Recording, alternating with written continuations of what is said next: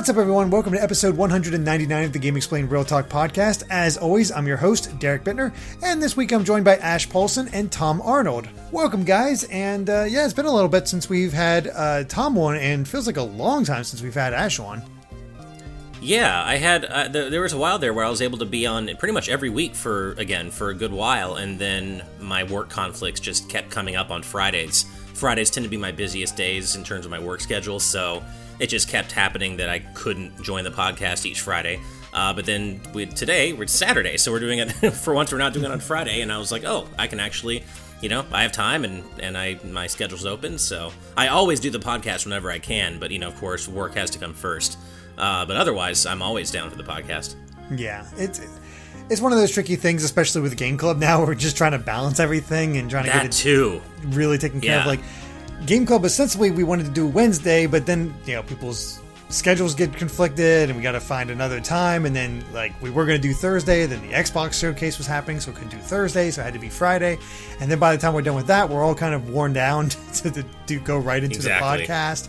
Yeah, so Game Club is like a second podcast to worry about. Pretty much, except it's longer and requires more work. And more. We should try. We should try to, for a time next week where everyone can be on, or at least as many people as possible, because it's the big 200, man. Yeah. I'd like that. I'd like to try to get as many people on as possible, just because, would not have guessed we've reached 200 podcasts, 200 episodes. It's crazy to think, isn't it? Mm-hmm. I guess, I can't even imagine the old ones. That means, episode-wise, we've done it for 2.5 years? No, 52 weeks. Yeah, we're almost 4 years. We are at 4 years of doing this podcast, which is weird to me. That is, time flies. It's nuts. Yeah, that's for sure. Hooey, but how you been, Ash? What have you been up to? I've been okay. Been very busy. Just lots of different stuff going on. Of course, work, and I've got some stuff ramping up at work where we just got funded for a cartoon I'm going to start producing pretty soon. And we've just got some things are ramping up in busyness at work, and then otherwise, my wife and I have actually been and you guys know we've been trying to do this forever. We've been looking at places to move, and that kind of got sidelined by the pandemic because we had found a couple places early, January, February. Then the pandemic happened, kind of sidelined our efforts there. And we recently started looking again, and we finally found a place that we just signed and got approved, and so we're going to be moving in about a month, and we're so excited. We got this super beautiful 2-bed, 2-bath apartment, top floor, corner view. It's awesome. So we're very happy about that. It's a huge upgrade for us. So we're just kind of getting ready to make that big move at the end of next month. And otherwise, just, trying to sneak in some gaming time here and there. I've been chipping away at Xenoblade Chronicles Definitive Edition, having a great time, because, of course, it's a great game. No surprise there. And Game Club has been taking up a lot of my time as well. Especially, Thousand Year Door. That was, I knew it was a long game. I played it before, but I just didn't, with the aggressive schedule we had, I had no idea just how much of a time sink it was going to be. Mm-hmm. And then Kid Icarus Uprising has been easier, but it's definitely been a lot to do at once. So trying to sneak in some Xenoblade time here and there, and playing Smash with buddies online whenever I can get them to play. And trying to think, I've been playing quite a bit of Groove Coaster on Switch, one of my favorite rhythm games, and I have The Last of Us Part 2, but Xenoblade is just, It's got its hooks in me too much. Even though I've played it before, I just want to keep playing it. So I'm going to get to Last of Us eventually, but right now I'm just all about Xenoblade. I have not had time for any games outside of Game Club. I hear you, not man. happening. Yeah, definitely not happening. But I do want to congratulate you on the new place. I've been to your current place. You needed a new place. Yes. It's pretty small, I guess. Our current place is pretty small, and it's definitely served a purpose. The rent was pretty low, so especially splitting that, my wife and I, we've been able to live super cheaply, travel all we want, and basically do everything we want. So it's definitely served its purpose, but we're due for a big upgrade, and we got a really good deal on a top floor corner view unit with a balcony. So it's definitely an upgrade in terms of price as well, but it's worth it in terms of the deal we got. So we're very excited. Two questions, Ash. Do you have 2 parking spots? And We do. Do you have in-suite laundry now? Like, did you not have in-suite laundry before? So yeah, we don't have in-suite laundry right now, and that's been just a horrible, awful thing because the laundry room in our apartment complex, more often than not, is either closed or just most of the machines don't work. So yeah, one of the biggest things is we have 2 parking spaces. It is a tandem space, but it's still 2 parking spaces. We also have an in-unit washer and dryer, a fridge with an ice maker, and get this, filtered water built in to the sink. Oh, wow. That's we haven't seen that anywhere of all the places we've looked except the one that we finally settled on. So we get filtered water too. Like none of these things should be that important, but taken together, especially in a place like LA, is pretty awesome. It's the little things that do it, because you guys have 2 balconies as well, right? 3 actually. 3. So the each bedroom has its own kind of mini balcony, but then the main balcony in the living room is like a whole corner outside area where you can put like a little table and a chair out there. It's awesome. I expect you're probably most excited about the fact that you can actually have an office now. Yes, that's the other huge thing is that one of the biggest reasons we wanted to get a 2-bedroom is so I could have an office space and a recording space, because as it stands, I record Game Explained videos in the same place I eat, in the same place I, watch TV or play games, which is on our sofa and on the coffee table. So finally, because like whenever I record like now, my wife has to be super quiet, and that's like super annoying. So now we have a 2nd bedroom. We're going to convert that into an office space for both of us, but also a recording studio for me. So I have a proper desk. I can mount my mic finally. I can get a green screen. All these things I've been wanting to do forever, I can finally do it. Oh, another desk saga. Yeah. Good luck. I know, Let's hope right? it doesn't Yeah, I've take gotta 3 find a good orders desk. for you. Huh? Let's hope it doesn't take 3 orders for you to get a desk. I know that. I remember you had a hard time with that. So, yeah, I don't know what we're gonna get yet. We haven't, quite figured out what our visual theme is going to be in terms of the furniture we're getting. But yeah, it's just a huge upgrade, and we're very excited to kind of start this new chapter. That's awesome. I'm really happy for you guys because like I said, I've been at your place. You needed it. Yeah. Plus, as you guys also know, there's always construction going on at this damn building for whatever reason. They're drilling and they're hacking away and hammering and chainsawing and whatever, just all throughout the day. So not only is it just annoying, it makes it very difficult to reliably record things and not have some sort of banging start halfway through. Yeah. It sucks. I went by my old building, which had scaffolding around it for a year. And it's a big complex, but there's still scaffolding around different buildings. Oh, God. And it's been like over 2 years. Oh, I forgot. There's also a complimentary Groundworks cold coffee like self-serve bar in the lobby. That's just a perk of the building, So which now you don't have to is, go to I mean, you know Starbucks. me. Exactly, and it is closed right now due to the pandemic, of course, so, as well as the pool and the gym and stuff. But of course, that'll all reopen in due time. But nothing you can really do about that. I'm going to say the only thing that's too bad is that E3 is dead, so we'll probably never see your place. Yeah. I know, right? Well, you guys just have to come to LA just to hang out with your good buddy Ash. Yeah, the Disneyland / Exactly. Ash trip. Yeah, but who knows? Maybe E3 will be back next year or in 2 years from now. Well, we'll see, I guess. Yeah. Some excuse. Yeah, I'm sure exactly. we could think of something. But how have you been, Tom? I've been doing well. I was pretty busy because I was trying to get a trailer set up for Carpoon. Oh, nice. And so that's done, and I used that to get the Steam page approved. So now there's a Steam page for Carpoon, so people can make wish lists. And that was like something on my to-do list for a long time. So I worked with Brandon, our Game Club editor, on the trailer, and he did a great job. So I was pretty happy with it. That's awesome. Nice, man. I know you've been putting in a lot of work on Carpoon. Yeah, so it was a couple weekends of very long days and putting. So then after that, I have to catch up on all the other projects. That's the only downside of putting things aside. Uh-huh. Yeah, you focus on one thing, and then all of a sudden, all the other things are like out of control. Yeah, right. It's nice, and so now I was taking a bit of a breather and hopefully catch up on some games and stuff. I'm probably going to finish Halo tonight in co-op. So Nice. That's Nice. awesome. Yeah. Cool. As for me, I guess I did play Panzer Paladin. I did a review for that for us. And that was a new game we were both excited for, Ash. And I did enjoy it. I gave it a like.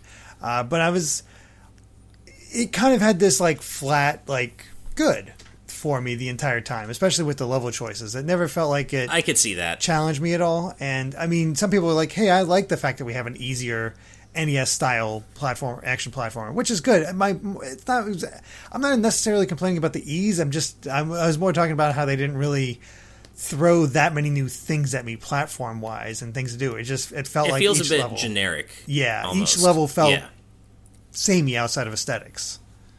Yeah, exactly. I've gotten that sense from what I've played so far. I still want to play it because I really enjoy just the aesthetic and the music and stuff. All the music I've heard is great, but it doesn't seem like a game that's going to stick with me or be particularly memorable. But yeah, it's definitely not about the difficulty. I mean, there are easy NES-style games out there that are at the top of their class, like Shovel Knight. It's a perfect example. It's pretty easy, at least compared to like the really NES hard stuff, like your Castlevanias and your Mega Mans and stuff. But it's still a fantastic game despite being a lot easier. Ash, stick with me. It has a hockey stick. No, What? one of the Yeah, weapons it's is a a hockey stick. Oh, right. I forgot. Yeah, The okay. first, I've only played the like first 2 level levels. is Canada, Yeah. and it is made by a Canadian team. That's right. Yeah. That's awesome. I love that. So. Now I have to go back and play it. By the way, Derek, did you ever finish Shantae 5? No, I'm actually been I'm in the middle of streaming that right now. Oh, nice. Okay. Every Wednesday I stream Shantae, and every weekend I stream Paper Mario. So I just had my second week of Shantae. I've rescued 4 of the half genies and found out about the 5th half genie, if you remember that. Not to give any of course. spoilers. Yeah. And that definitely threw me for a loop. The game is stupidly easy though. Oh, I think it's probably because of its origins as a mobile game, I guess, first and foremost. Mm-hmm. That could be why. But yeah, it is like brain dead easy, and that's one of the things I don't like about it. And I did enjoy it overall, but I don't think it quite hits the heights of Pirate's Curse for me, No, or possibly even Half Genie Hero. Like I'm kind of in the middle on if I like it more than Half Genie Hero or not. I like the Metroidvania aspect. I like the mystery that they've actually established with this one. It's pretty interesting. It's hard to judge the bosses because they seem creative, but they're also done before you know it. So they're not really exactly. It's hard to gauge it because of that. Love the aesthetics. I mean, it's definitely probably the best looking Shantae game up to this point. I think maybe it's just like even though it's the Metroidvania structure, which is awesome, I don't feel like the world itself is as interesting to explore. Like much of it is underground that it all kind of blends together for me visually. Yeah. So it's just like it doesn't feel like I do. It's funny actually. In a lot of ways, it reminds me of Mega Man Legends because it takes place on this island, and you're spelunking essentially, going into all these different ancient ruins to find clues as to what's going on and what's happened there. And, as much as I love Mega Man Legends, a lot of those dungeons and underground areas blend together for me, too, because they all look so similar. So, in a weird way, it does remind me a lot of Mega Man Legends. Yeah, it does. It helps. It does get samey, especially because every time right before you find a half genie, there's Risky. Exactly, yeah. It finds itself in a bit formulaic. A repetitious nature. The other major problem, of course, that everybody complains about in my stream my chat is the fact that there's no markers at all for the stuff you find. I hate that. Yeah. And I'm doing something I don't normally do for Metroidvanias, where usually I get a, new thing I can do, and then I'll go back and, find a bunch of things I could do that I can now do with those. But because I can't mark those, I'm just like, nope, I'm getting all my abilities, then I'm doing that, and I can go for a nice, consistent finding everything. That way, hopefully I can actually get 100% on this. Yeah, it's you would think so, but there are certain things you have to find just for 100% that are, I guess you're not there yet, so I won't spoil it, but the way you have to find them is, in my opinion, just not smart, and it wastes the player's time. Does it so I include thought the I was going to go for cards? 100%. Huh? Does it include the cards? No, no, actually not. The cards are its own, are their own thing. That's just grinding and just hoping the RNG gods smile upon you. Mm-hmm. But there's a certain dance you'll have to use. Essentially, you'll have to use this dance in every room in the game, with no indication of which rooms you actually have to use it in. For certain secret items I have all to dances. So is it the? Okay, is it the Seer dance or is it the Earth dance? It's the Quake dance. Yeah, the Earth dance. So you have to do that literally in every room in the game, just in the hopes that something will pop out. I have had experiences where something, all of a sudden, one of those nuggets pop out with me after me using the Earth dance. I'm like, oh no. That's exactly it. So unless you use a guide, there's no way to know where those are, and you just have to just dance everywhere. And it's just, it's weird. There are certain obvious quality of life things that they should have had in that game that were weirdly overlooked, even though I do still enjoy the game overall. It feels like a game that should be better than it actually is. Yeah. It's not, and again, it's not bad. It's not like I'm hating my time with it. I'm really enjoying it. It's just there's so many improvements it could have that would make it so much more fun. Exactly. Totally agree with you. Have you guys started to try Origami King at all? Because I've only played up until Chestnut Valley in my streams, which is basically a little ways into the Blue Streamer. Have you guys played it all? I have. Not yet. Okay, yeah, I have, just because I was playing it through Andre's account during the preview phase, just kind of help him out with some footage and stuff. So I was playing it for about a good week and a half before his preview came out. And you're actually already further than me, though. I got to the end of the red streamer area, beat the colored pencils. Fantastic dialogue, by the way, especially for the colored pencils. And basically, I'm ready to go to the blue streamer area, go in the gondola, meet Babam, all that stuff, but I haven't just gotten back to it yet. You should, because you'll immediately love the music that happens in the blue streamer area. Oh, I know, dude. The music already throughout is just so good. I mean, no surprise there. It's Paper Mario, but man, what a soundtrack. Mm-hmm. I'm really enjoying it. The soundtrack's great. The graphics are great. The battles are definitely interesting. There's a few times they have arrangements, and I'm like, oh god, how do I get these lined up? I'm so bad at those. Like, that's the one thing about the game I'm not super big on, or the battles. Like, and it's not even that there are no experience points or anything. I can deal with that. Coins actually have a lot of value in this game, whatever. But I'm not good at puzzle games, really, other than Tetris Attack, and I just don't enjoy puzzle components to things as much. So not only am I not good at the ring system, but just having to do it every battle, I just kind of get tired of it, unfortunately. I can definitely get that, and boss battles are what threw me. Like, oh my gosh, this is way more than I thought it was going to be. No, I thought, like, and just before I talked to Andre about this, I thought I was just missing something. But the first time I fought the Earth Elemental, that fight seriously took me like 45 minutes. Oh, really? I was like, am I just really bad at this or what? And I talked to Andre about it. He's like, no. He said, and they only get worse from there. He's like, that one took me a long time, and just get ready because they only take longer from there. And I'm like, oh, jeez. I got lucky with that one because I was going for all the Pauls, but then I couldn't get it lined up. And I remember them saying the tail was the weak point before, so I'm like, all right, I can just go ahead and hit the tail. And so I hit the tail before I hit the other two Pauls. And that basically allowed me to just finish off in one go. You go for that tail, nice. It is done. Okay, nice. So, strangely enough, the colored pencils were much easier. Yes. I beat them in like 15 minutes. I don't know why that is. But yeah, the Vellumental was way harder in my opinion. I'm coming up on the next Vellumental, so that's probably what I'm going to be doing as soon as I stream tonight. Nice. Good luck. Yeah, good luck. And you haven't played it all yet, Tom? No, but I want to soon. But I have a question. Would you think Origami King or the original Paper Mario on N64 is better? Oof, that's rough. I don't know yet. It's too early for me to say with Origami King, but Olivia's fantastic, and so far there's been enough story in here that keep me intrigued. Like, yeah, Bobby isn't actually a partner in any real sense. He does a little bit, but his story, his whole thing is oddly engaging. So I want to see more and see how it goes from there. But it's Origami King's leaving me with a very good first impression. I think I might enjoy it more than Color Splash. Oh, that's good. Nice. I'm kind of in the middle on it yet. Like I definitely like it, but I don't know if I like it more than Color Splash yet. And in terms of comparing it to the original, I feel like there are things Origami King really excels at, like the soundtrack and the characters and the dialogue and stuff. But again, the battle system, I'm just not feeling it. And so I think I probably would prefer the gameplay of 64 more. So it may...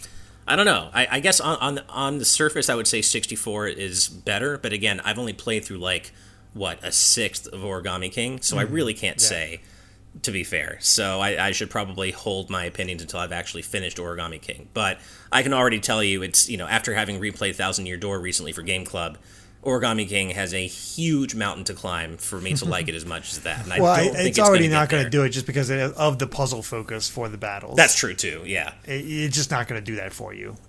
Right now, if the battles were actually Puzzle League, then you'd be in good shape. Exactly. But as much as I like the Toads, their one-liners are really cute. I just the Toads are great. They're never going to get old. But one of the things that, especially in hindsight, makes Thousand Year Door so special is the fact that it doesn't lean on the Mushroom Kingdom so heavily. It has all those unique characters, and those unique characters have their own stories that evolve throughout the game. So it's just, especially in hindsight, with Nintendo doubling down on only having Mario Universe characters, except in rare circumstances, it just makes Thousand Year Door feel that much more singular. Mm-hmm. That said, Olivia is a really strong character so far. Yeah. I really like what I've seen of her so far. I don't quite get why she's as popular as she is yet, but it's probably because I'm just not far enough yet. There's something about her innocence. The fact that just everything is so new to her, so her reactions to it are immediately just endearing. Right. I think I've definitely noticed that. And she has this very optimistic curiosity about her. And she's very genuine, and when something sad or negative happens, she takes it takes it to heart. Everything, she is very wide-eyed and innocent, like you said. Mm-hmm. When Bobby, you're talking to Bobby in the gondola when you first meet him, and he's trying to act all cool about not wanting to join. It's nah, I don't need to join. And she's like, okay, and just leaves him hanging. It's so good. I watched Andre's video about what happens if you just keep saying no. That's one of the funniest sequences I think I've seen. It is so awkward too. I'm doing it for the chat, and I'm just like, oh, this is awkward. I'm almost disliking it because I just feel bad. It's so good because and then every time Mario says no, Olivia's just floating there in the middle with this sad look on her face, she knows how awkward it is, but she doesn't feel like she can do anything about it. Yeah, I'm enjoying the games I have lined up for streams and where it's going to go from there. So a lot of fun. In the meantime, I have been able to get some further work done on the Metroid movie project. Right. And I'm actually really happy with how little I have to gather from other people now. Basically, I just need one more voice actor's lines, all their lines, pop those in, and all it comes down to is me just putting all the visuals in and then scoring it with having the right music at the right time to make sure it's all good. And it should be relative. I really do think if things go smoothly, I can have it done before the end of August, which would be huge for me. I know. Well, awesome. Good luck finishing it, and all the power to you. And definitely ignore the naysayers, like that one guy that I retweeted you on Twitter about. That I don't even. Which is know such a weird thing about. that like a Metroid movie can't work. Is no, any concept can work. Stop, you can make it stop. work. It's like what? Yeah, exactly. So, anyway. All right. Well, anything else going on with you guys' lives, or should we move on to news topics? I'm good. I'm ready for news. All right. So, first bit of news, which is really nice to see, honestly. Viz Media has announced that they are releasing the English translation of the Iwata book in spring 2021, both digital and physical. And that's the book we heard about, where there's all these, I think, anecdotes and stuff like that about Iwata, people's remembers. It says, Ask Iwata invites you to learn more about the president, the game developer, and gamer who forever changed the video game industry as we know it. Expect to find interviews, conversations, and tears. So, absolutely, I will be getting that day one. I'm so glad it's being localized. Mm-hmm. Yeah, I'll be definitely picking this up. That's going to be a very interesting read. Yeah. And Yeah. I'm very happy we're getting that localized. Apparently there was a ton of demand, which, yeah, makes sense. You'd think so, yeah. No, and I just, anything more I can learn about Iwata. He was such a unique, incredible person. I'd love to, anything more I can learn about him and learn about what his friends and fellow developers thought of him. Any inside view I can get into his life and just who he was, I think is incredibly valuable, because he was so amazing. Mm-hmm. Yeah, I remember when he had that Heart of a Gamer talk, and I remember one indie developer being super critical of him, saying he like ripped the heart of an indie developer like out of his chest or something, and that was what he was holding. I'm like, what? Jeez. And so I was kind of like, at the time, it's like, is he like a cutthroat businessman or something? And then you hear more and more stories later on. It's just maybe Nintendo wasn't the friendliest to indie developers at that period of time, but everything he's done in his career, including up to the point where like he took a pay cut so they could keep Nintendo staff on board and not let people go during tough times, like that is like a standout moment for me. Or helping on the original Smash Brothers, like in a last minute kind of programming issue. It was on Melee. Even though he was like a president at the time. Yeah, I know. Like that. Well, and effectively doubling the size of the game world in Pokemon Gold and Silver with his, technical programming wizardry. Like, I'd love to hear more anecdotes about that, because how he helped out on Earthbound and just all these other and Earthbound wouldn't exist as it does today without him. Yeah. Yeah, or I think I read one recently about how after university he told his dad that he was going to join a small company with 5 people. And that's like a major no-no. Yeah. Oh boy. Someone in Japan just like, my Japanese father was not happy or something like that. I think he didn't talk to him for like half a year or something. His dad refused to talk to him for like half a year because he was not following in the footsteps that were expected of him, I guess. Mm-hmm. Yeah. Showed him. Yeah, that's for sure.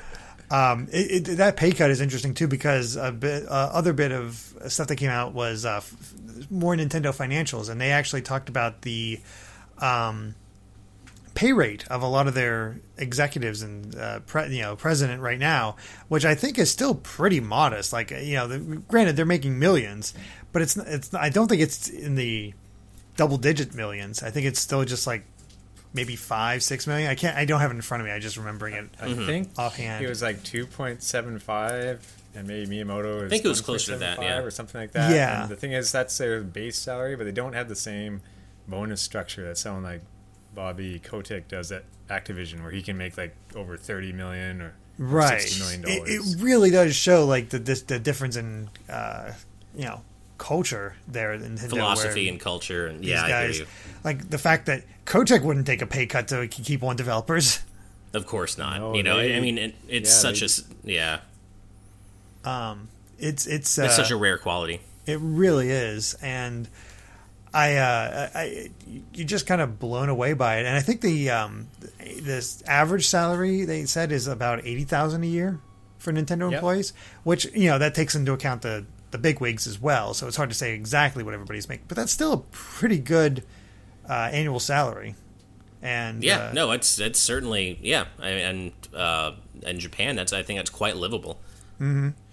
I actually spoke to a receptionist when I went to Nintendo in San Francisco, their offices, so I could try out Pokemon Mystery Dungeon. That was earlier this year, and I was talking to the receptionist there, and she was just talking about like she definitely knows nothing about games, but she really enjoys working for Nintendo because the benefits are great. The the pay is pretty good. All the people are really nice. Like, she really enjoyed her job and just loved it. Like, it really seems like super nice to work at Nintendo. Yeah, I've definitely I've applied a couple of times, and it would certainly still be interested in working there, especially Treehouse, but it's just never been quite. It hasn't ever felt like quite the right time in terms of like having to move to Washington, and it just hasn't quite felt right. But like I still would like to, Possibly because I love Nintendo. So who knows? Yeah, never know. But, let's move on. And the next bit of news we got here is officially announced. The Sonic movie sequel will be coming April 2022. I can't wait. It's way past cool. All the Sonic whatever Sonic references you want to say about that in support of this movie coming out so surprisingly soon. I can't wait. Mm-hmm.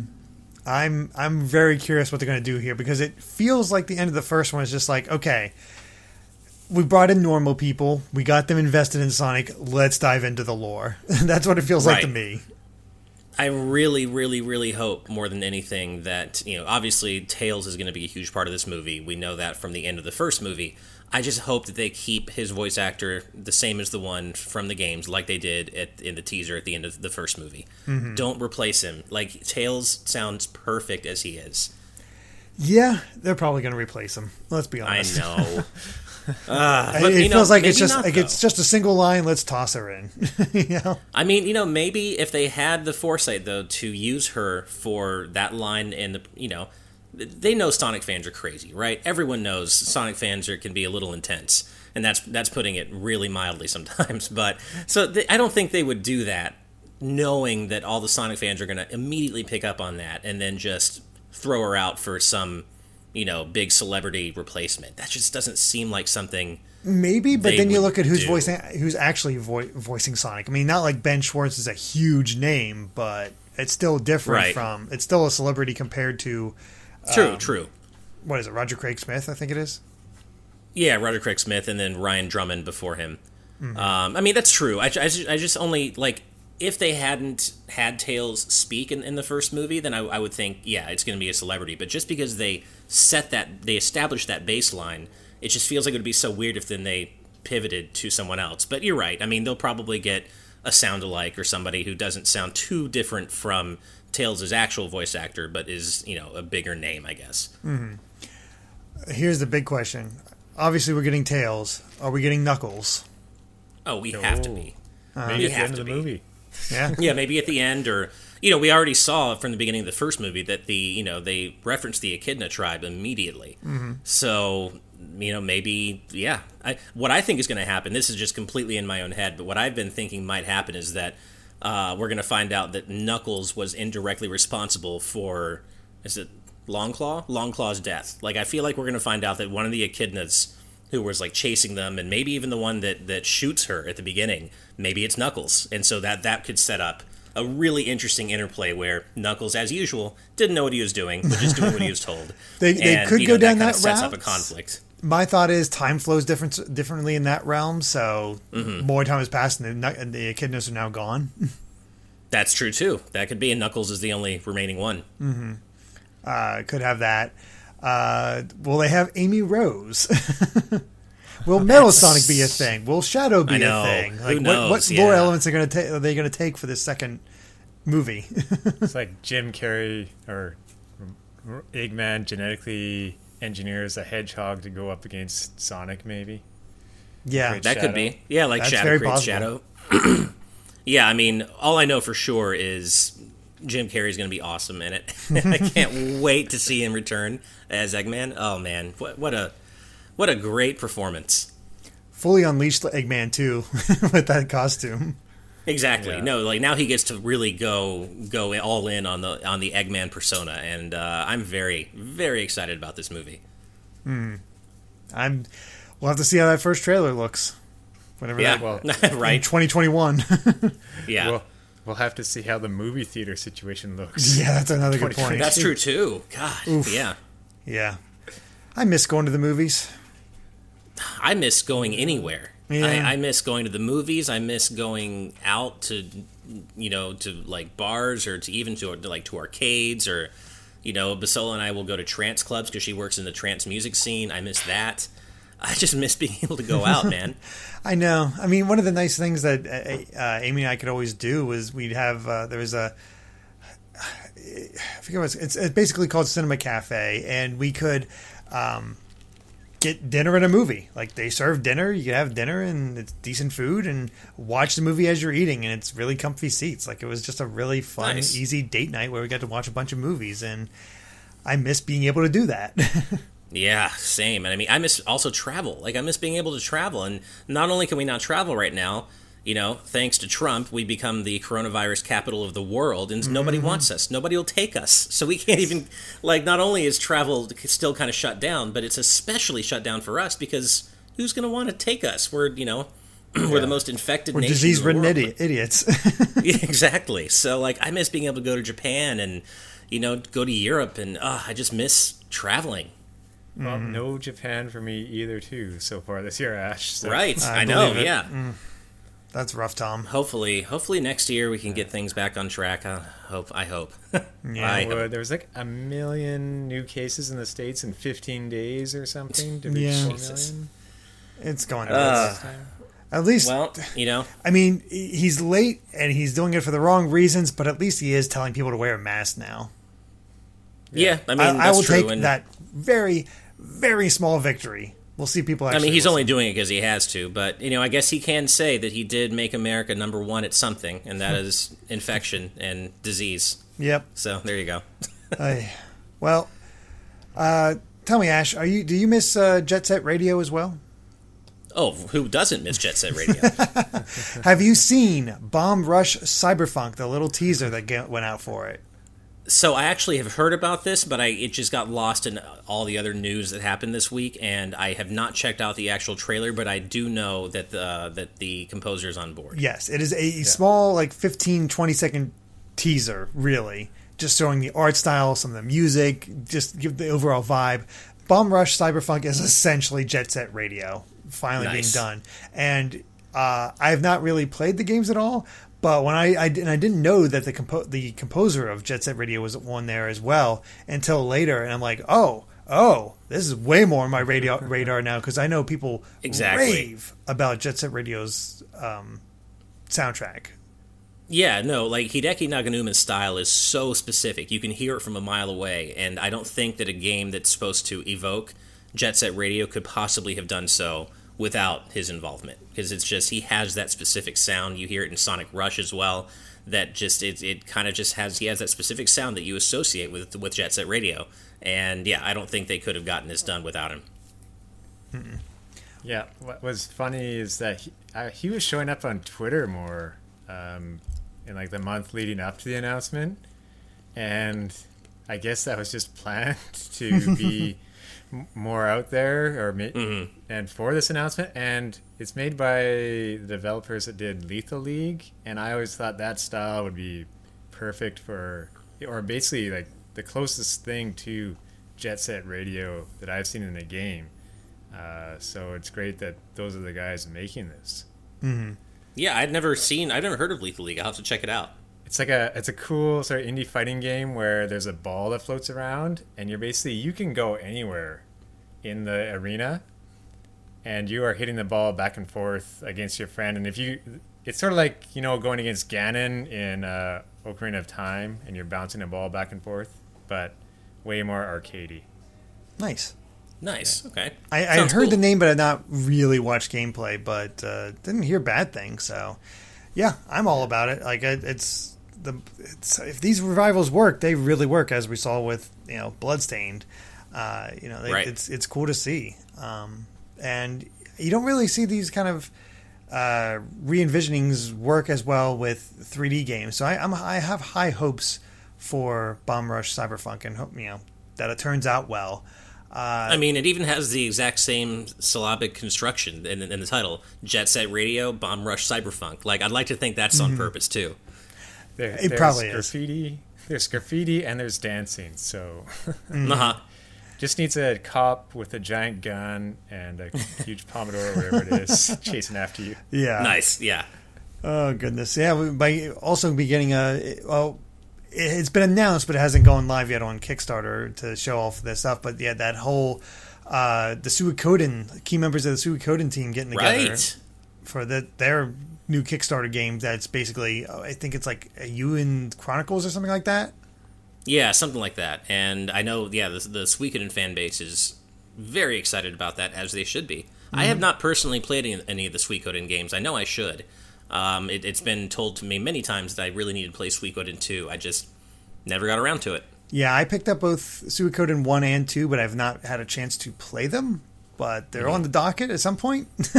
At some point when you're 60, 70 years old. Yeah, exactly. Retired and able to actually play games. Yeah.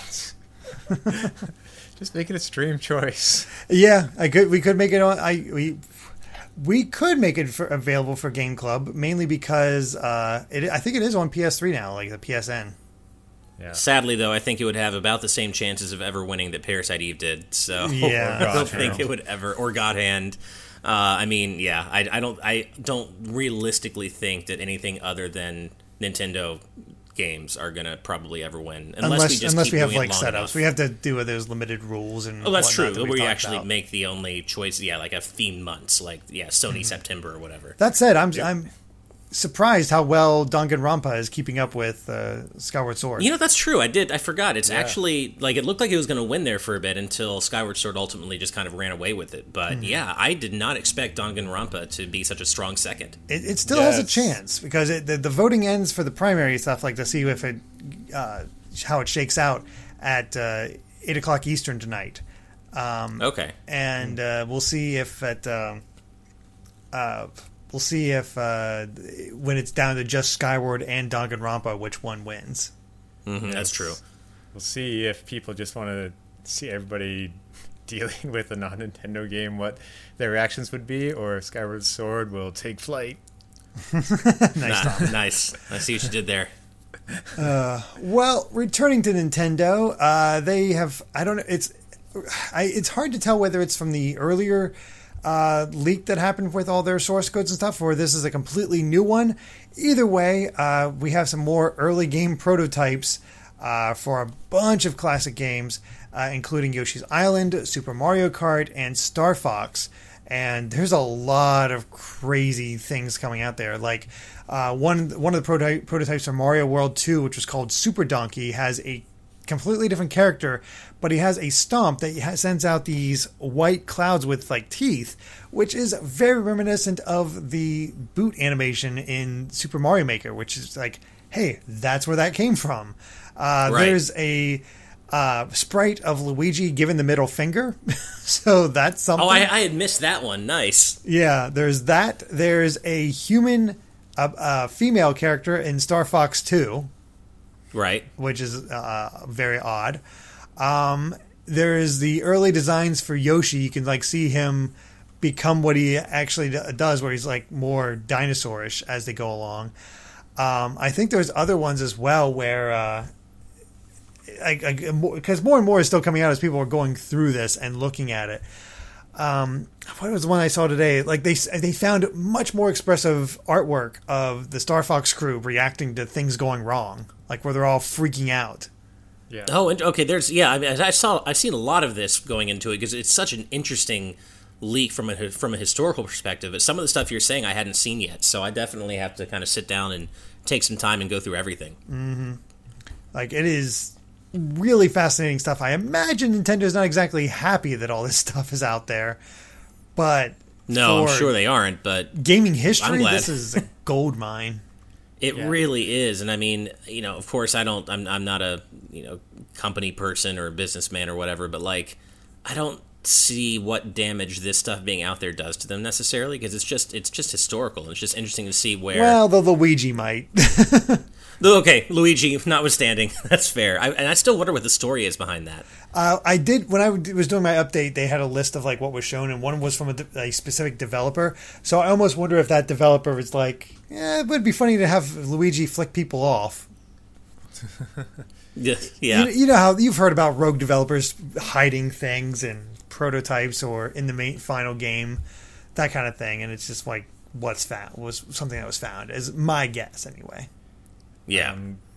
One thing I saw recently was Dylan Cuthbert, who kind of helped create Star Fox. He was seeing some things posted, and he's like, how did they get my super old tool from 30 years ago for like dialogue or something like that? It's like, can you guys please find if my old game X is in that source code somewhere, like in one of these leaked things? And He also asked, like, can you guys stop trying to find the F word in comments? That's awesome. Yeah, some of this stuff is just so interesting. Early Link sprites from A Link to the Past, and I watched the video of the Yoshi's Island prototype, and it was like equally fascinating and a little unsettling to see Yoshi's Island, but with like Super Mario World graphics and sound effects. It was just so weird to see. Mm-hmm. Yeah, prototyping. It's just getting what they can there, like as quick as possible to go through different gameplay types, and just like Mario crawling and crying apparently instead of floating away. So. Yeah, exactly. Yeah, they have like the monkey from Yoshi's Island looking like more like DK, like same head but the body's more like DK with the tie and everything. It's weird. It's so weird. So yeah, I mean, I'm sure Nintendo's not happy, but again, gold mine. Yeah. Yeah, but, it's just I'd love to see more stuff get leaked. I mean, I know Nintendo would rather it not, but just this stuff is so interesting to me from a historical perspective. Mm-hmm. Well, that's all right, because fans weren't exactly happy with Nintendo too, because they had way bigger expectations for the Direct Mini this week. That's for sure. Than was actually there. Plus, we also got the Xbox Showcase, which we did talk a little bit about since we did stream it for both of these. But yeah, the reactions to Direct Mini, which, hey, I think it's cool that Shin Megami Tensei fans are finally getting a bone thrown to them after the how Persona took over. It is weird that if Sakuna of Rise of Ruin didn't get a showcase or Atelier, because that was the weird thing, is that the Atelier Ryza 2 was only featured in the Japanese one, and yet I got a press release from the developers like after the mini direct.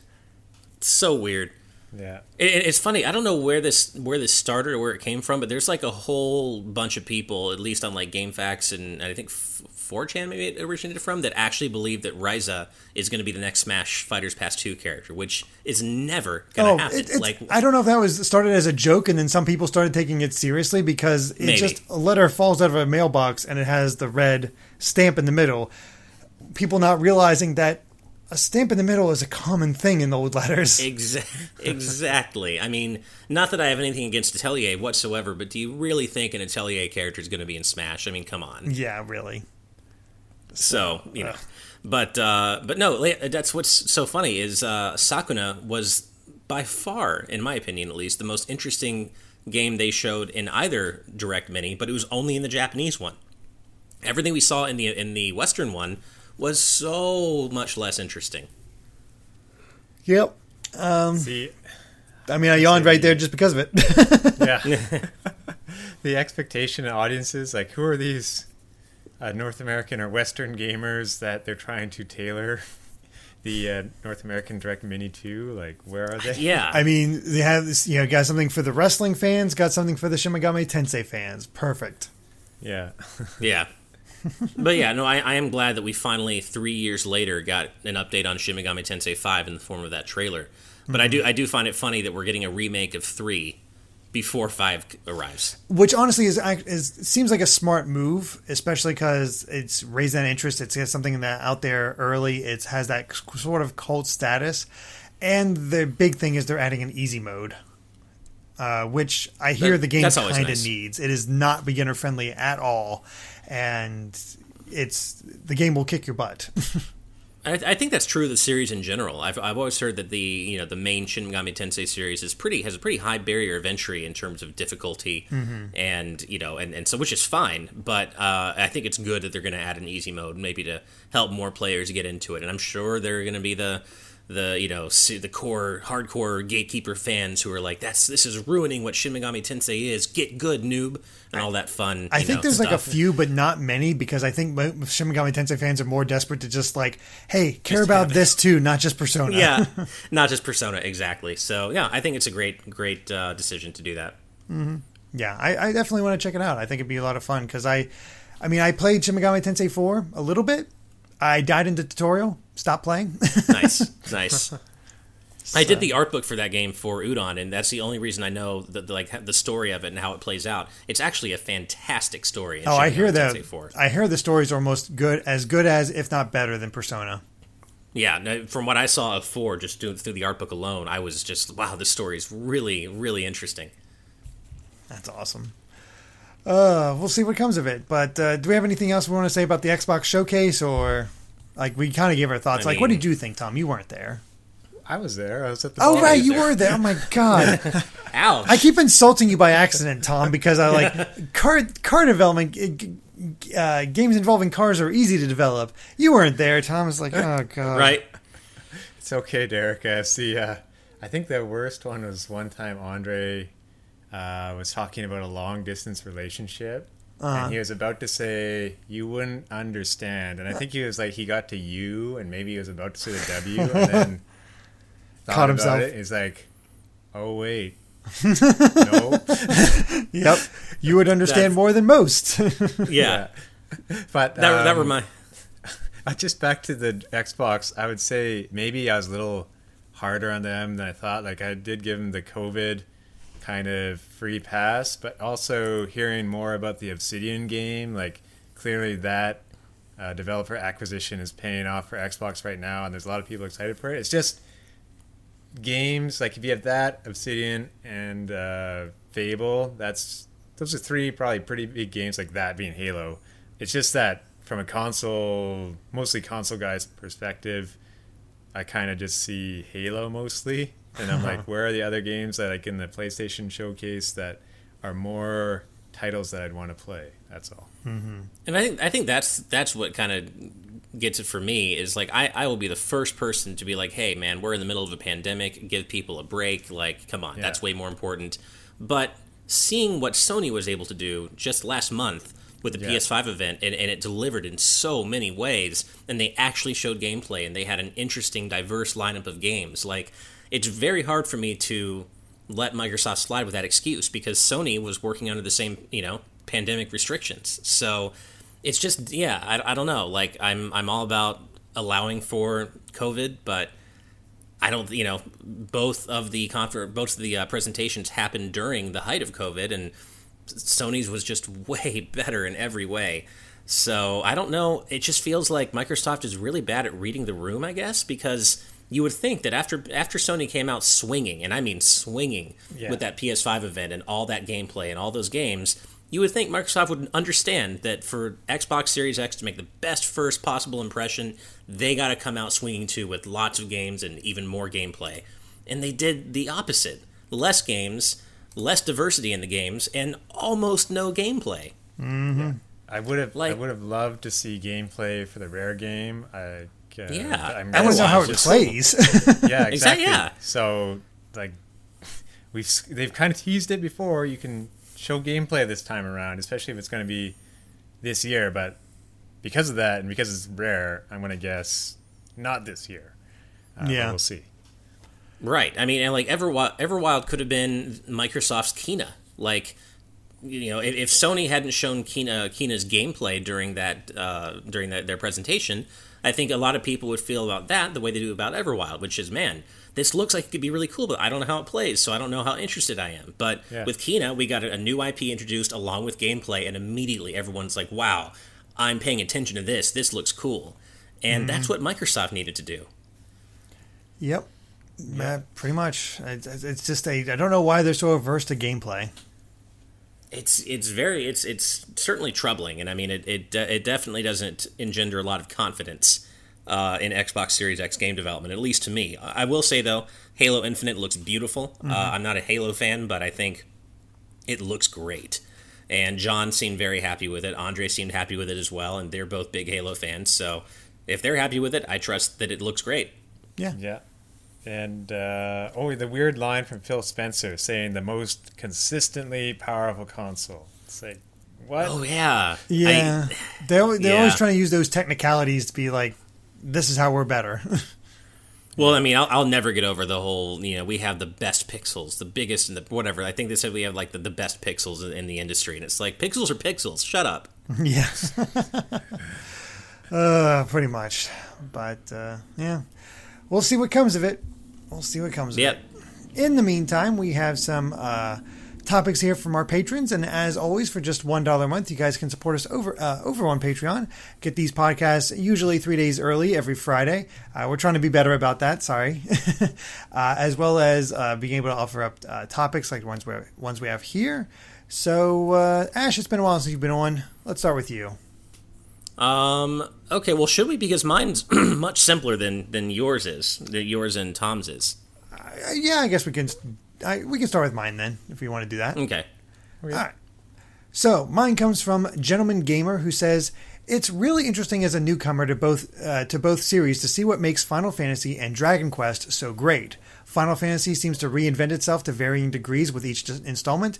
This, on the one hand, seems to always annoy some subsection of the fan base, but every game in the series seems to be someone's favorite because of said changes. I personally love 13 and 15, for example, but others were very disappointed by both. On the other hand, Dragon Quest remains very similar in a gameplay sense between every release.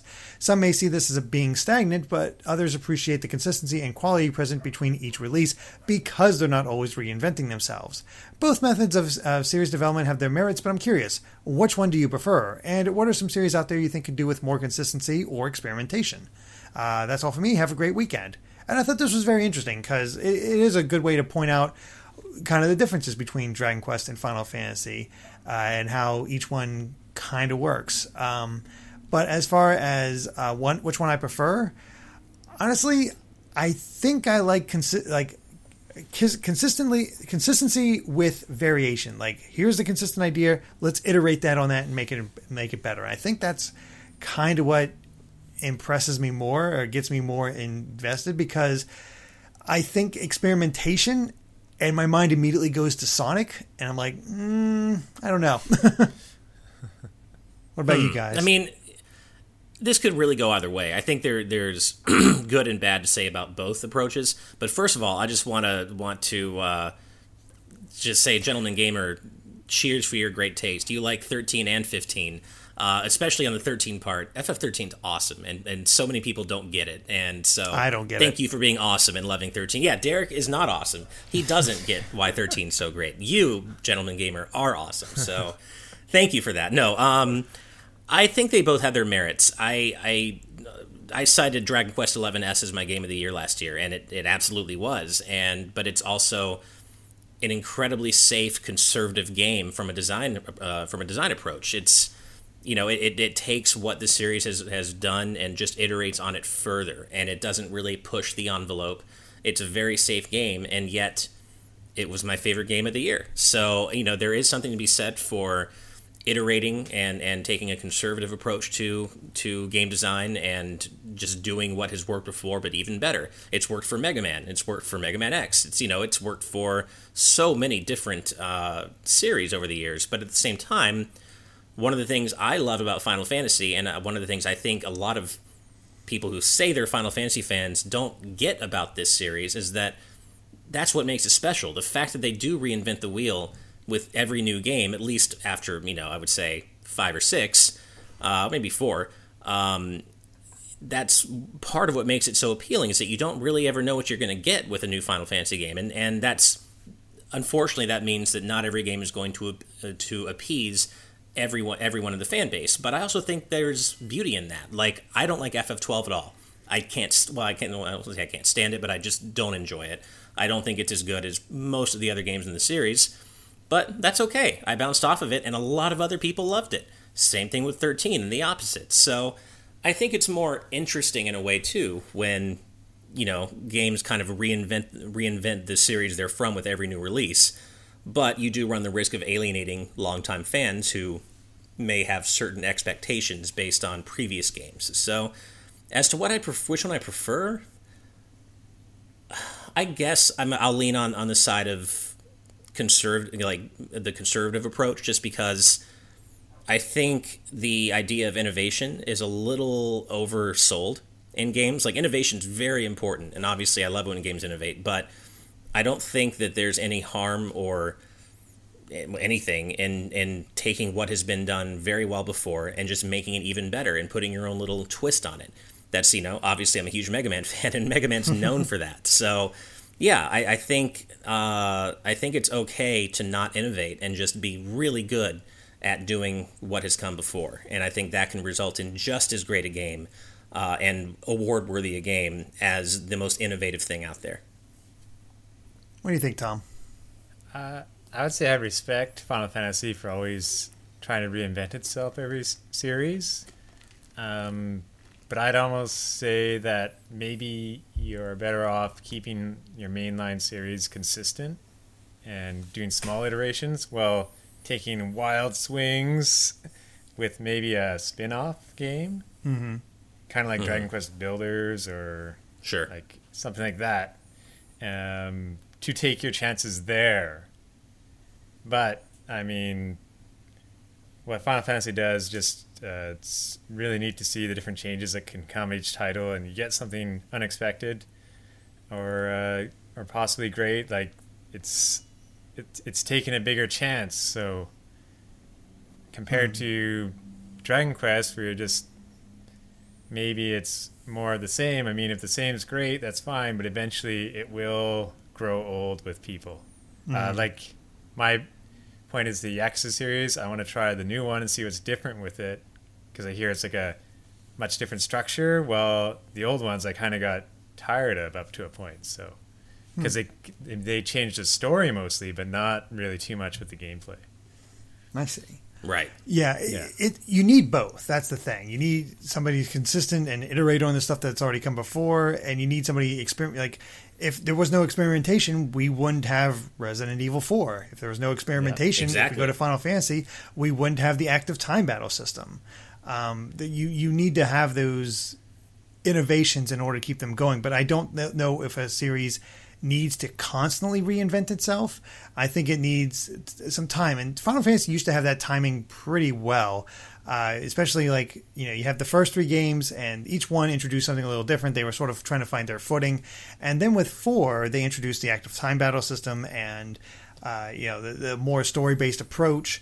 And then they took a different direction to see like, okay, let's go more gameplay focused this time with 5 and bring back the job system and really iterate on that. And it felt like each time Final Fantasy was just taking these ideas from that they had before and seeing if they can improve upon them like every other game, until we got a little further on where the development cycle was a lot longer and they decided like, let's really experiment with this and see what we come up with. And I've not played a lot of Final Fantasy 15 myself, but it seems like 7 Remake is almost an iteration upon that, gameplay-wise, at least combat-wise. And I love that battle system, so thank you for that iteration. Thank you for staying consistent with it. But then you have, again, I mentioned Sonic with the like experimenting for experimenting's sake, where they can hit upon this really good idea with like the boost formula that did very well for them, especially with them nailing it in Sonic Generations. What did they do after Generations? They threw it all out and decided to do Lost World with a completely different setup. And Lost World's fine, but they had this opportunity to really iterate on it. And by the time they come back to it, they have a completely different team that are not ready to that aren't used to it. And we end up with Forces. And it just seems like if you're trying to innovate for innovation's sake, you're not going to get much. And again, look at Star Fox. He's trying to reinvent the wheel with Zero, and a lot of people did not like that direction. And what's Sunshine. Mario. What's so interesting is that Star Fox tried to reinvent the wheel by being as safe as possible, and basically being Star Fox 64 Redux, and that was not necessarily what people wanted. And so it's interesting that you can actually do both and still not quite come up with the right formula. And I think you mentioned Sonic, and I think Sonic Team's in this weird place where I'll never understand it, but they seem to not understand their own when they hit on something really good. They don't seem to be able to perceive that they've hit on something really good and double down on that. Like, as you said, Sonic like they had something going with Unleashed and Generations with the boost formula, and people really liked it. But I almost feel like they didn't understand why people liked it, which is what resulted in Forces. And it's just they don't seem. And then like with Mania, I'm not saying we had to have Mania 2 by now, but we haven't heard anything on that front. And given the tremendously, hugely positive response Mania got, it was exactly what people wanted for decades now, and they seem surprised by that. Like in interviews with Sonic Team about Mania, they consistently are surprised, like, oh wow, the fan response was not what we expected to Sonic Mania. And it's like, how? Are you not paying attention? That's exactly what people have said they've wanted forever, and now we've heard nothing about a sequel. I'm sure it's coming, but it's just weird that they don't seem to quite understand why people love the best parts of their games. It's very weird. Yeah, quite strange. Yeah. Well, Tom, what is your topic? Okay, I'll just scroll down. Mine is from Calum Beckinsale. He says, "Hey guys, thoughts on gameplay being shown in trailers and how much is enough or too little? The Xbox event last night was quite disappointing to me since some of the games looked interesting, but without gameplay I find it hard to care. I personally think at least some basic communication of genre and style needs to be communicated, at least for a new title and not a direct sequel. But trailers like Rare's new game Everwild are frustrating, like we mentioned earlier, because while it looks pretty, I still have no idea what the actual game is. Why should I be excited for a game when all you've shown me is a short movie? I remember thinking the same thing when Sonic Forces was first announced." And so that's where he ends. I don't remember what Sonic Forces was like at first, but at the same time, some people need trailers with not much information shown so they can analyze them and make a living. That is true. I always, you can have your trailer with your movie presentation and stuff, but I always, let's say if this trailer was a minute, I would love like the last 10 seconds or 15 seconds, somewhere in there to at least show some montage of gameplay to get an idea of the game. There have been a lot of games recently, even some small indie ones where it's like, I think in the PlayStation one, they had one that looked like a dinosaur cartoon show and there's a band and stuff, and it's like, what's the game idea? Who knows? Oh, you mean that was, what was that called? It looked cool, but... Something like Meteor High or Armageddon High. Yeah. Or It was something like Goodbye Something High. Goodbye Volcano High. Volcano I think High, is what it's called. Probably a meteor will strike, and it's like building up to that moment. I think almost I'll in never a Majora's forget. Mask way, but it's probably going to be an RPG like Night in the Woods or something, but we don't know for sure. When my wife and I were watching the PS5 event together, I was rewatching it and then watching it with her. And when she saw Goodbye Volcano High, her reaction was, "What in the hipster is this?" And that perfectly sums up what that game seems to be all about. And not that there's anything wrong with hipsters, but that was one of the most hipster game trailers I think I've ever seen. Yeah. Again, it's a tricky thing because I think that movie-only trailers can work and still get you excited and you not be upset about it, but it has to be more of a known quantity. Like you see a movie trailer for a more movie-ish trailer for some new game coming out, and it's like the third sequel or whatever, and you're like, okay, this is a known quantity. I know what I want. It's getting more of it. Awesome. Let's be hyped. I mean, that's why I was excited for just a little tease of Kingdom Hearts 3 back in the day. We got no gameplay in that, but it was the fact that it was coming. Yeah. We kind of knew what we were getting. Yeah, we had an idea of what to expect at least at that point, especially at least when it's debuted. I'm a little bit more forgetting when it's debuted, but especially when it's more out there with its ideas, I feel like gameplay is necessary just to give have a kind of grounding element for players to know what to kind of latch onto, because I think the medium was shown before, but I don't remember much of it. But now I have it way more in my head because of that dual screen mechanic and just the craziness of all of that going on. And that looks way more interesting to me. And I think just having, as PS5 showed, they showed a lot of new IPs, but a lot of them also showed gameplay, which gave me an idea, like, okay, this is what I can expect. This is what I can hope for and go based off of. And no, I didn't get a lot of that. Like Everwild, like they showed 4 different characters. Does that mean there's multiplayer? I don't know. Is this like fantasy? What's their pirate game? The fantasy pirate game. Sea of Thieves. Oh, Sea of Thieves. Yeah, is it fantasy Sea of Thieves? I don't know. I got the impression it will be like a 4-player online game, but you don't know though for sure. Like it could just be that's your party and you go around. Like, There's that. Yeah, like I mean, I wasn't too upset with Fable. Like the fact that a new Fable game is coming is probably enough for most of the players. But I'm also like Fable's a kind of an inconsistent series from the best I've heard. I've not played it myself, but I don't know the reaction. But yeah, that's one I think can kind of get away with it. Yeah, I mean, I think we kind of mentioned or covered this in the news topics as well, but I agree that I think both approaches can work. But as you said, Derek, I think that to go the full CG route and not show gameplay, you have to be dealing with a more known quantity. Kingdom Hearts 3 was a perfect example. I know what I'm getting Kingdom Hearts gameplay wise. I want to know what's happening story wise. So I think that can work. Same thing with a game like FF7 Remake. That's a little bit more down the middle because people were wondering for a long time what the gameplay was going to turn out to be like in terms of the battle system. But also people just wanted to return to that world and see it in glorious 2020 high-definition visuals. So you can get away with it.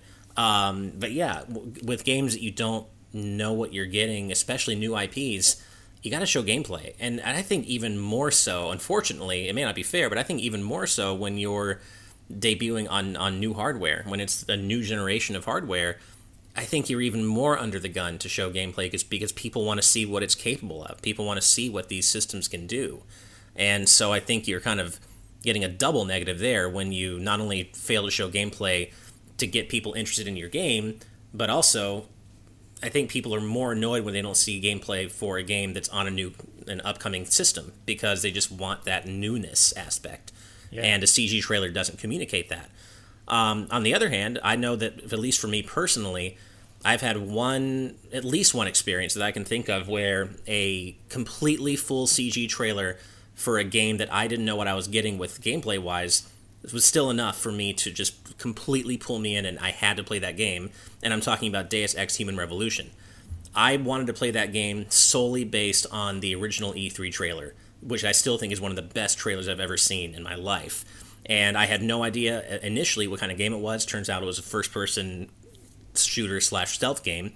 Two genres I happen to hate, but that story trailer just drew me into the world so much. I had to know what was going to happen. I had to see more of this world. And hey, it turns out that even though I don't usually like those genres, I really enjoyed playing this game. So sometimes a full CG trailer is enough to pull you into a game, even if you don't know what you're getting on the gameplay side. But I think generally you need to show gameplay if you're working with a new IP or a type of game that hasn't been established. I still remember, it's not a trailer. Well, it's not a trailer, but I still remember the Mad World TV spot for Gears of War.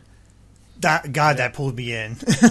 Yeah, really good one. I have to see more of this. This looks insane. And granted, I was college, so it probably had more to do with it as well, but effective. That one, though, being you kind of knew it was a shooter game, and it gave you an idea of what the gameplay would be like. That is true. Too. That's true, I guess. Yeah. A lot of times anymore, it's like you maybe have an idea what the gameplay is going to be like, but you're also not fully sure what it's actually going to entail. I guess they're trying to hook us in to make it memorable, like have the different hooks in the trailer, but at the same time want us to wonder more, to look forward to future announcements. It's just hard to always hit that correctly. Yep, it's tough, but I generally new IP give me gameplay. Yep. Right. All right, Ash. Let's get back to your topic. All right, so my topic this week comes from Braden Kalk. Bryden Kalk, I hope I got your name right. And he or she, they say, which do you like better, hot or cold drinks? So we had two really big, heavy game-centric questions, so I figure let's just do a fun, silly one. And so, yeah, hot or cold drinks. I like both, of course, but I tend to trend toward cold drinks. As you guys know, iced coffee is like my favorite drink in the world. So, and I just like cold stuff. I like cold weather. I like ice. I like cold drinks. I like snow. So I'm definitely just gonna have to trend toward cold drinks. But there are certain things that I do like, that I do enjoy hot more. Like, I'm gonna sound super hipster here, but chai tea lattes. I think they're much better hot than they are cold. I'm trying to think of other examples of something I like hot more than cold, but it really is mostly cold drinks for me. But what about you guys?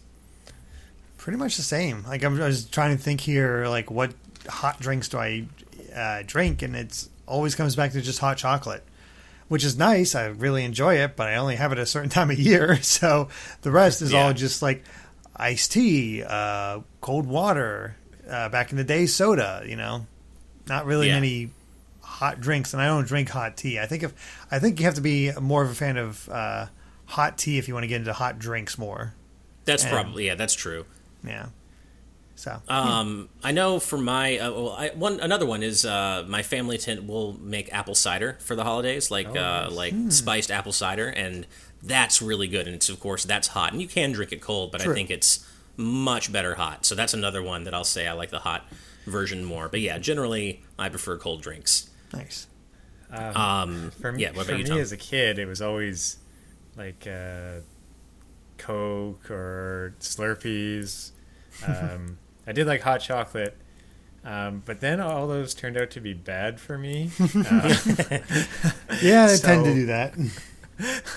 So I don't really drink Coke anymore, just on occasion. Yeah. And I guess I've gravitated more to hot drinks with coffee. At my old work, there was like a Starbucks machine in there that would grind the beans and stuff. So it was pretty nice coffee to have in the mornings. And I guess being in Canada with my 10-foot wall of snow at the border there for you guys, it's usually a bit cooler here than where you two are. So usually hot drinks now, but when I'm in the States, I do like Phil's iced coffee for sure. Oh yeah. And I'm trying to think if I enjoyed the hot or cold butterbeer more at Universal. I think it was kind of chilly at the time. No, wait, was it? No, definitely the cold one. It was in summer, so definitely the cool butterbeer. I like the cold non like blended butterbeer when it's just like the cold. It's not like the frothy one. It's just straight cold butterbeer, and it has that kind of that carbonated kick to it. That's definitely my favorite butterbeer. Nice. And then I also had kind of one more mini topic just because this is such a quick one to answer. But Mark Cole, reposting from last week, asks us, as someone who just turned 50 earlier this year, my earliest games were played on the Atari 2600, a TRS-80, and in the arcades. So what were your earliest gaming systems? Make an old man feel even older. So thank you for that, Mark, and it's awesome. It's awesome to know that we got a 50-year-old fan. I think it's really cool. So what about you guys? What were your first consoles? It was the NES. My dad did have a Atari 2600, so I did get to play that when I was a kid. But for the most part, it was NES. Mm-hmm. What about you, Tom? ColecoVision. Ooh, nice. So Donkey Kong and Donkey Kong Jr. are on that. There was this Lowly Worm game. There was Buck Rogers and the Planet of Doom being like a pseudo 3D space game, and a few other ones. Some were very terrible. It used a tape drive, discs, or cartridges. wow. Nice. I'm the same as Derek, NES. So I started with the NES when I was about 4 years old. And then just, my first handheld was, of course, a regular, original Game Boy. And I have played stuff since from before the NES era, like Atari 2600, ColecoVision, obviously. But no, I personally started with the NES, and I'm glad I did. Yeah, it's a good system to start out with, I'd say. Cool. Well, let's go ahead and move on to our game from this week, and this time we're getting it from Azran127. Says, greetings, explainer of games. In order to broaden the potential appeal of my games, I've created a document in which you can choose from a number of ideas I've devised, kind of like a level select screen. This week, the selection includes not only the Mad Libs I was proposing for the past few weeks, but also the newly created Word Chain Attack game, a take on the classic Word Chain Challenge, as well as Now It's Rhyme Time, a quiz in which every answer has a rhyme. If you're interested in any of these game ideas, courtesy of Fun with Azran Enterprises, trademark pending, simply use this link to access it. So, we were looking through here just to see what we could pretty easily do. And I think we decided on Now It's Rhyme Time over Word Chain Attack, right? Yeah. Right. Now it's rhyme time, and I I have to just give Azran a call out here. I guess it's because I'm in Xenoblade mode already, but I got a really good chuckle out of this just now because it says now it's rhyme time, and it has a picture of Rhyne, who, of course, it's always rhyme time. It's never not rhyme time. So, all right. Well played, Azran. According to him, the goal of this game is to guess what rhyming phrase fits the description. The first GXer to guess the phrase gets a point. Note, if someone has a guess, they will need to check the answer, thereby forfeiting the right to guess again on that question. At least one part of each phrase will be a character, location, or item from a video game. Note, most rhymes will be multi-syllabic. Short and sweet instructions complete. Have fun and run. Use sense of a gun. Let's see who's won when it's done. You're a good writer. So, for example, question: what do you call it when someone proposes the idea for Nintendo's most recent console? A switch pitch. Okay. So, we'll see how this goes. This is a little different. Hopefully, we don't completely bungle this game, but we'll see. We're gonna do our best. Yeah. All right. Question 1: what do you call it when the ARMS commentator has his face etched into a mountainside?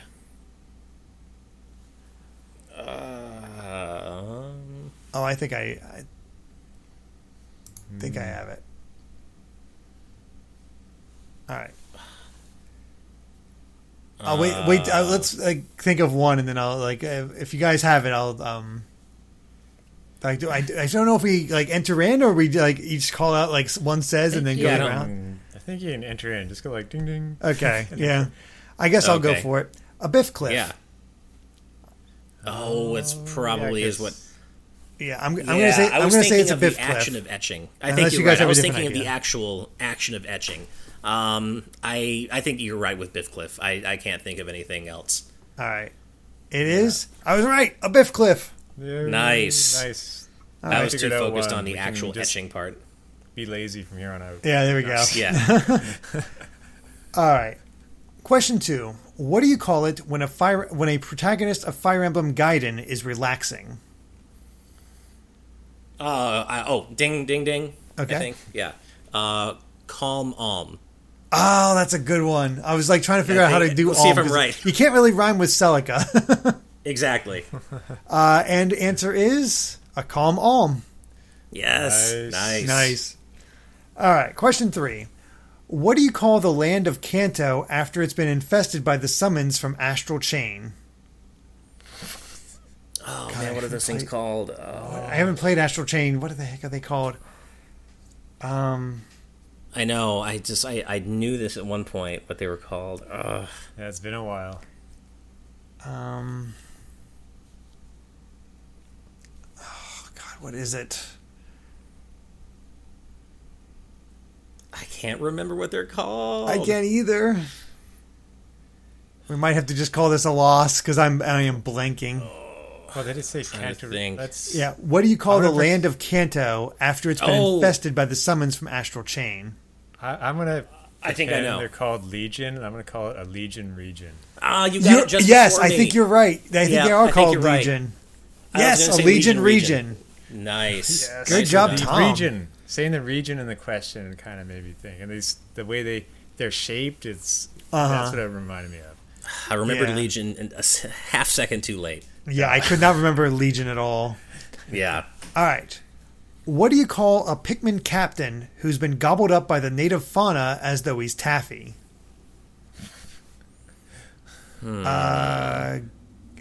Best I got is Gooey Louie. Yeah, that's what I was going to say. Damn it. I'm pretty sure you're right. We have to do the ding ding ding. Oh, yeah, I forgot the ding ding ding. So I think, Derek, you probably got this one. Yeah. All right. Let's see. Oh, I was wrong.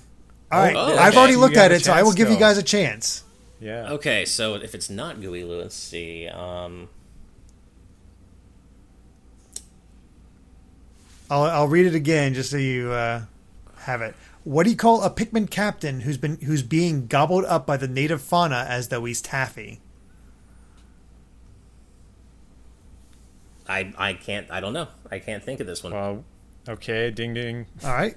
Nice. I forget the guy's name, but I think you said it. Chewy Louie. Yes, Chewy Louie. Oh, nice. Okay. I was thinking he was already covered in slobber, not the actual act of chewing.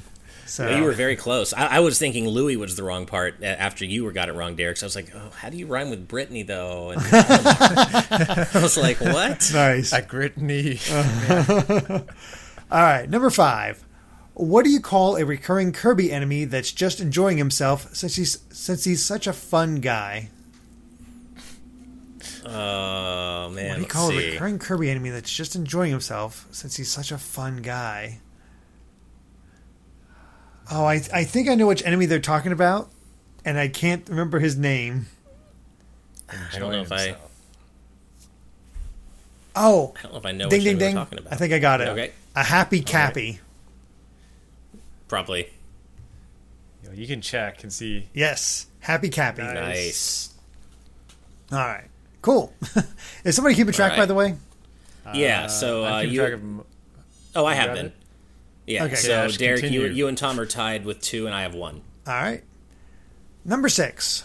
What do you call it when Champion Link has to platform across the bodies of water in the world of Xenoblade Chronicles?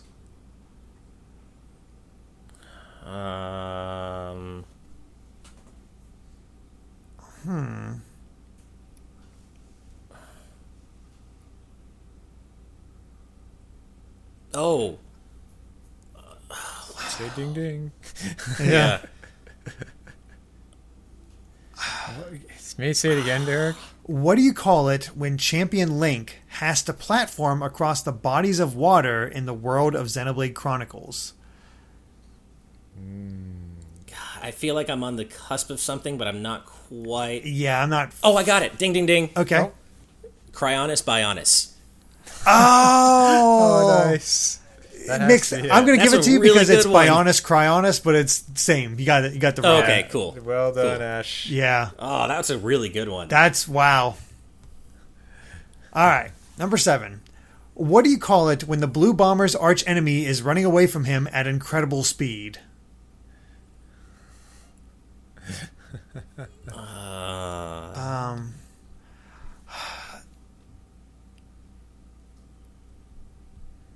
I know the one. I know one of them. Yeah, I know, exactly. I know, obviously, the one part of it, but... Incredible speed. Running away.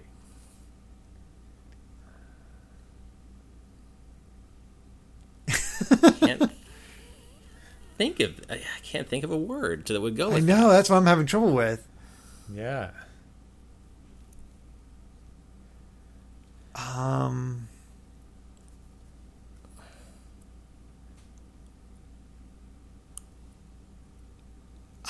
drawing a blank because I know one, but I Same. don't know the other.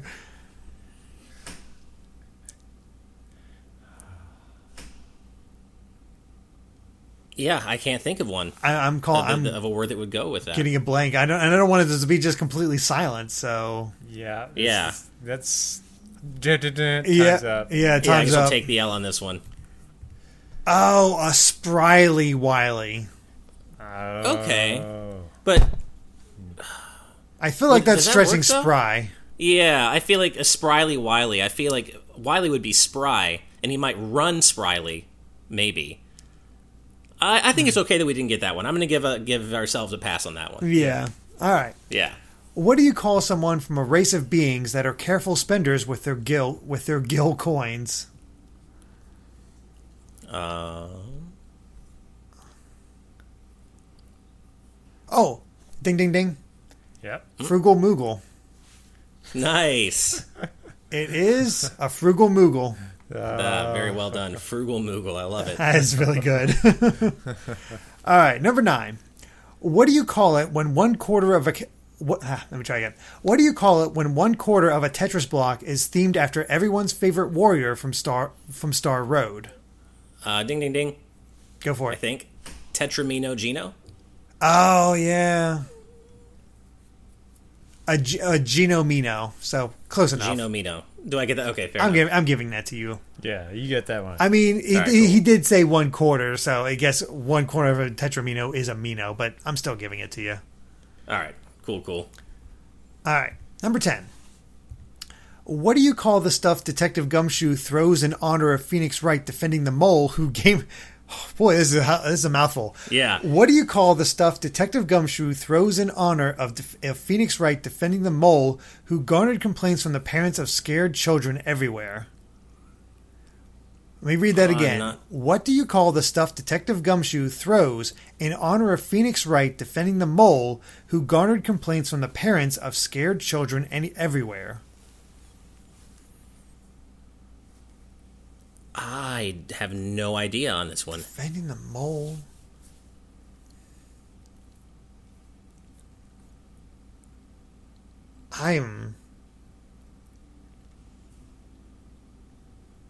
Yeah, I have no idea. Tom? No idea. Nope, nothing. Dun, dun, dun. Yeah. All right. Rossetti confetti. Okay. I see. Okay. I thought it might tough. be Rossetti. I thought it might be Rossetti, but I forgot the name. Well, I knew what mole he was referring to, but I forgot his name because I don't know Animal Crossing. Oh, I wasn't even thinking of Rossetti. I'm like, Monty Mole? Like, Yeah. what are we What? Okay. I knew it was from nice. Animal Crossing, but I forgot his name, so whoops. Okay. Anyway, number 11. What do you call an advertisement for a Professor Layton game?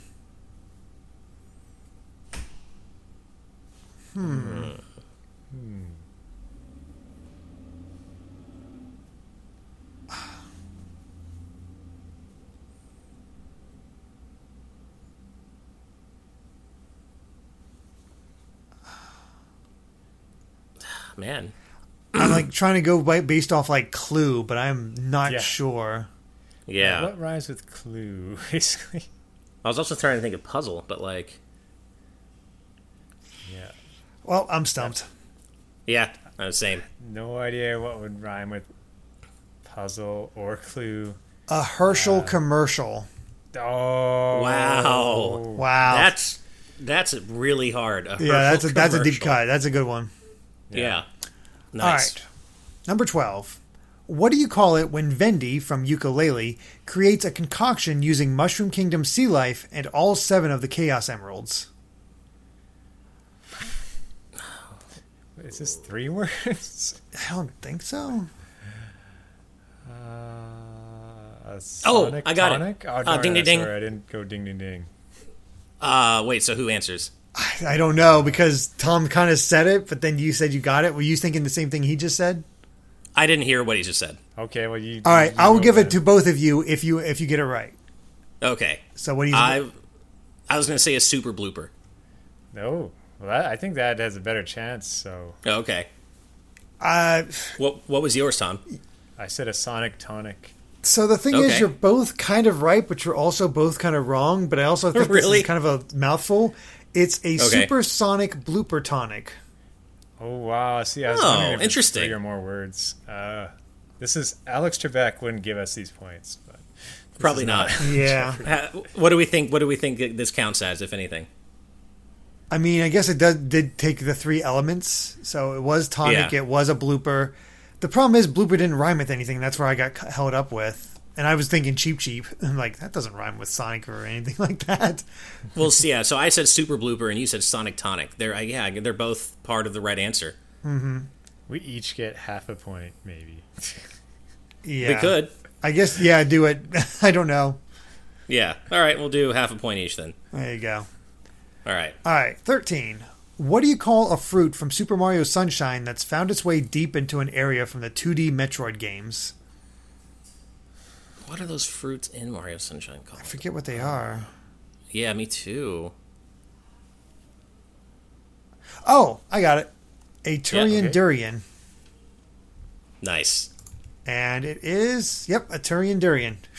I did not Nice. remember there being durians in Sunshine. Nice. I was just thinking of like going through the Metroid areas. So I was like, which Uh-huh. one is it? Oh, yeah, that's a good way to do it. Yeah. All right, number 14. What do you call someone in the age demographic of Marvel's Spider-Man? Hold on. What do you call someone in the age demographic of Marvel's Spider-Man sings in the key of the original Super Mario Brothers ground theme? I think it's what do you call someone who in the age demographic of Marvel's Super Spider-Man who sings in the key of the original Super Mario Brothers ground theme? Like the tough part is, of course, I know the ground theme. I mean, I'll know it forever, but I don't know the key necessarily that it's in. I have no idea on this one.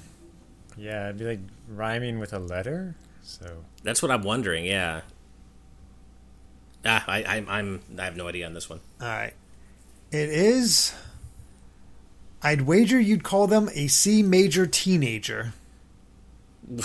Wow. So a C major teenager. I would not have gotten that. I would never have gotten that. I don't know. I didn't know that yeah. Mario's ground theme was in a C major. Same. I think that they kind of requires that. Yeah. Right. Nice. All right. What's the score right now? Because I think 15 is the last one. Okay. So right now, Derek, you are just barely in the lead with 4. I have 3.5, and Tom, you have 2.5. All right. Yay. Here we go. 15.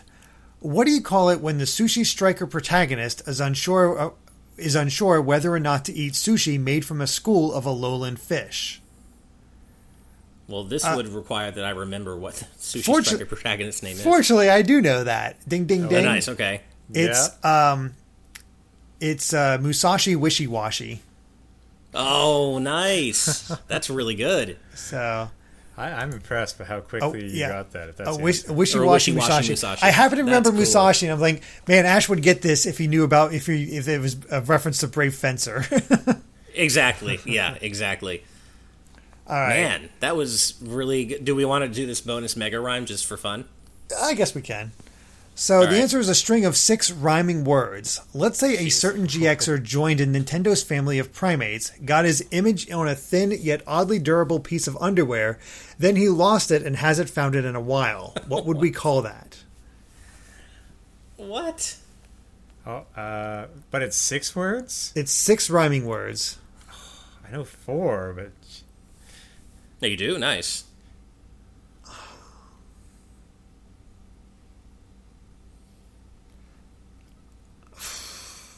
I'm not sure. I know some of the references to them, but I'm not sure on others.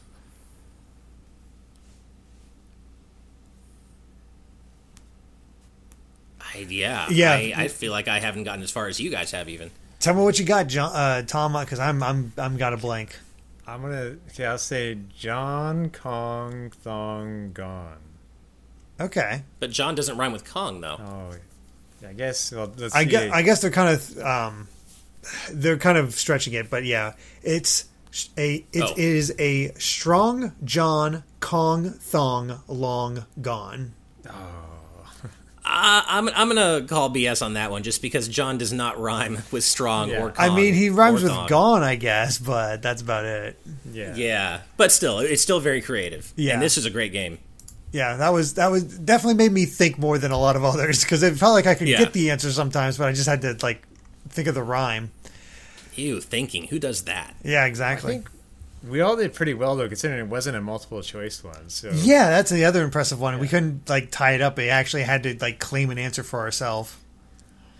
Yeah. So yeah. Thank you, Azran, for that question. And I guess that'll probably wrap it up for episode 199 of the Game Explained Real Talk podcast. As always, thank you all so much for listening. And if you want to support the podcast, you can become a patron of ours over on Patreon for just $1 a month. Get these podcasts usually 3 days every Friday, as well as offering up topics in the games like the ones we have here, and access to our VIP room in our Discord.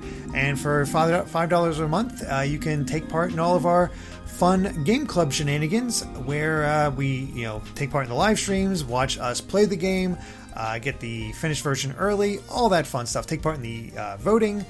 Again, all that fun stuff early. So thank you so much for listening, and we'll see you next week for the big episode 200. Till then, bye.